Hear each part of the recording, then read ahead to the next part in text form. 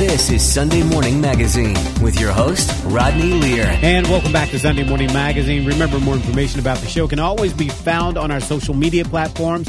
Sunday Morning Magazine with Rodney Lear on Facebook. Head there now, like us there now, and join the conversation there as well. You can also reach out to us on Instagram and Twitter at Rodney Lear on air. Or you can also listen to the show anytime you like. Head to your favorite podcast app like Podcast One or Spotify, anywhere you get your podcast, and subscribe to Sunday Morning Magazine with Rodney Lear. On the phone with me now is Teri Shirk. Teri is with the Cincinnati Association for the Blind and Visually Impaired. We're also joined by Chris Faust. Chris is with the Clovernook Center for the Blind and Visually Impaired. It's our pleasure to welcome Teri and Chris to Sunday Morning Magazine. Good morning. How are you? Great. Doing great. So let's start here. Now, refresh our memories.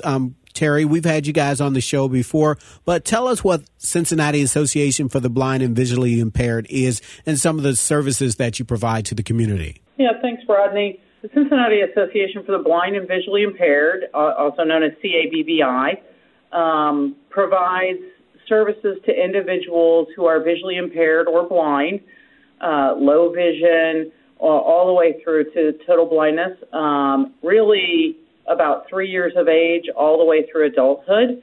And our services really run the full spectrum. So we have certified, qualified staff that are trained to work specifically with people with low vision or no vision, to learn anything from independent travel to independent living skills or adaptive equipment, computer training, and to assess people's low vision skill needs so that we can provide them the accessible equipment that they need, whether that's a magnifier so they can continue to do cross-stitch, or large playing cards so they can play bridge, or all the way through maybe somebody is losing their vision and they need computer adaptation to keep their job.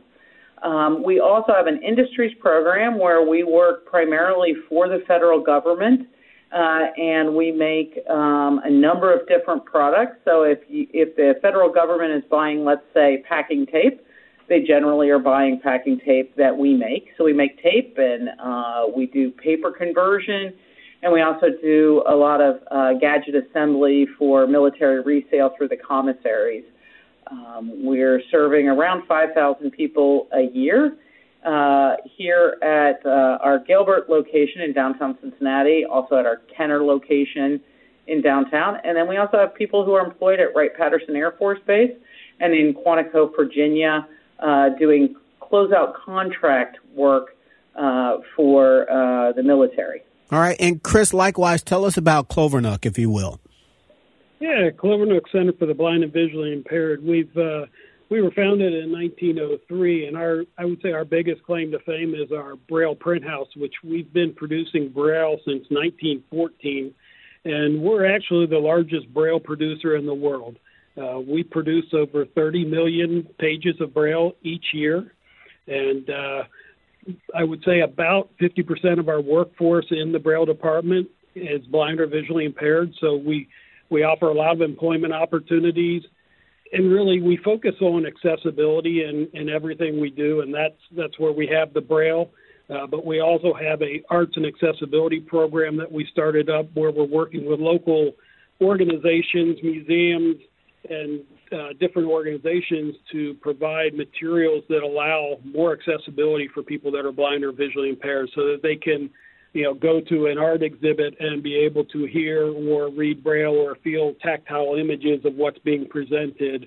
We work, with the American Sign Museum and, help them so that they can offer accessible tours and different things like that. And we also have some youth and vision service programs that we do in conjunction with Cincinnati Children's Hospital that allows us to serve individuals and then also offer them programs outside of just the vision services, being like adaptive sports. So we do different things like blind tennis, blind boxing, and different activities like bowling. So we're really about trying to get people into their communities, independent, and allowing them to be out and lead active lives. That's really our focus for people.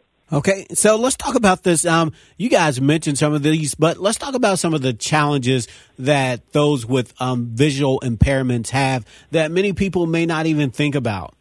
Yeah, I think the biggest thing, Rodney, is 67% of working age adults with visual impairments are unemployed, and many are underemployed, and that's a huge obstacle and barrier for people in terms of just total independence and quality of life. So that's one of the things that, Clovernook and CABVI are very concentrated on, as well as the whole really network of agencies serving people who are visually impaired across the country, is to change that statistic and help people through adaptive equipment and through advocacy to be more employed in the workplace. Chris? Yeah, I would echo that. Certainly the employment starts the whole process. And that's one of the reasons we provide the Braille materials at the volume and levels that we do, because we think that if individuals are literate in Braille, it allows them to go higher in their education, allows them to find more jobs and to be paid more in their jobs. And that's a big feature for these individuals. That forms the foundation for them. But things that people don't really think about are just, like transportation, for example.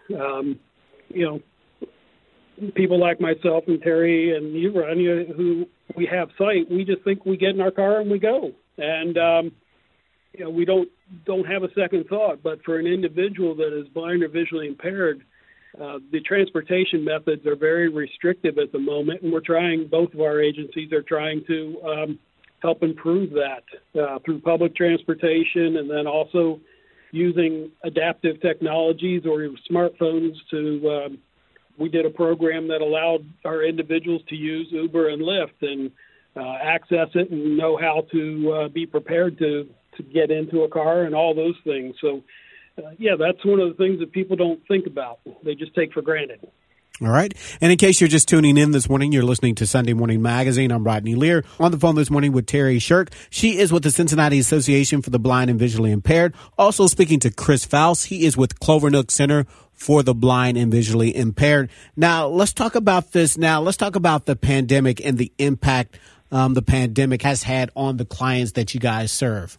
Yeah, the pandemic has had a significant impact. If you think about what agencies like ours do, we provide a lot of hands-on services, and so we had to adjust how we were providing some of our services, and unfortunately some of the services that we provided we had to discontinue because they were services requiring face-to-face interaction. So the unfortunate part for the blind and visually impaired community is that one of the things they really want to be involved in is community and social settings.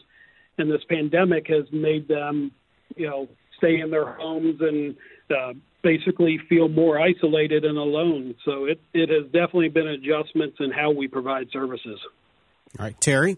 Yeah, I agree with everything Chris is saying. There's the pandemic's been difficult for us, and I think anybody with barriers, it becomes even more difficult. On the other hand, one of the, I think, the things that has come out sort of on the positive end for all of us is the real integration of remote work and remote access. And that's particularly true, we find, with a number of our professional and paraprofessional positions who are working for us, say, in customer service or even in our management positions, where now we talk about the transportation barriers. The access to remote work is really a huge positive for people who are visually impaired because it eliminates that issue. For instance, here our customer service reps are now able to work at home, and most of them are working at home 3 or 4 days a week and doing their job fully and completely. And, we would not have ventured there without the pandemic. So there's pluses as well, but challenging for all of us and for anybody with any disability or any other barrier. The pandemic has just been detrimental in a lot of ways, as Chris said. Now, you guys are here this morning to talk about this new scholarship program. Before we get into that, tell us why the scholarship was established and why the need for the scholarship. Well, I think one of the things that both of our agencies were looking to do was to really engage the community. As Terry was talking about, looking at some of the new technologies that are available for remote working, we really wanted to see if we could tap into the local community of high school and college kids so that we could look at how do we improve the lives of the blind and visually impaired. And we really felt this was a good time, considering everybody was looking for some positives in this pandemic, and really looking at how people were achieving things in their life using technology, and how do we make it better for everybody as a whole. Yeah, I think, Rodney, the other piece to this, which is really interesting for us in the course of our two organizations, is that, we sat down at the table to say, we're unique here in Cincinnati that we have two agencies serving the blind. That's different than most large cities in the country.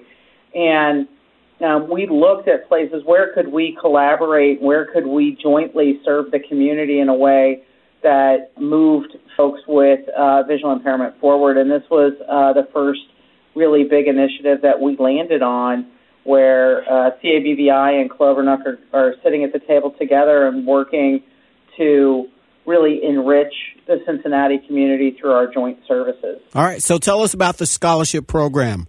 You have up to 10 scholarships, is that right? Yes, we have. We'll give out up to 10. We have 5 $5,000 scholarships and 5 $1,000 scholarships that we can award this year. So that's a total of $30,000. That what we want is juniors and seniors in high school who have a significant visual impairment. We want to help them to move forward and build their career, whether that's through college or trade school or another training program that helps them advance their skills and become much more marketable in the community.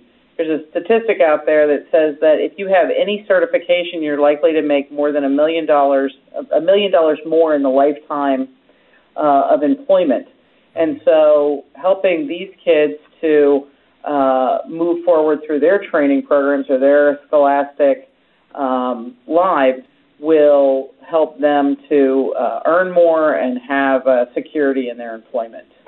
All right. And again, in case you're just tuning in this morning, you're listening to Sunday Morning Magazine. I'm Rodney Lear. More information about the show, more information about our guests can be found on our Facebook page, Sunday Morning Magazine with Rodney Lear on Facebook. Head there now, like us there now, and join the conversation there as well. Again, this morning, we're speaking to Teri Shirk. She is with the Cincinnati Association for the Blind and Visually Impaired. We're also speaking to Chris Faust. He is with Clovernook Center for the Blind and Visually Impaired. Now, let's talk more about this scholarship. We talked about who's eligible. There's also an essay involved, I understand. Tell me more about that and what you guys are looking for. Yep, there is an essay that's involved, and what we're looking for people to do is to really be able to communicate how they've used innovation or technology in their lives. And a lot of it is how they've used existing technology, but then also what could be some innovative ideas in terms of things they need, things that maybe other people haven't talked about. And we're trying to generate ideas that could lead to some future projects or future development.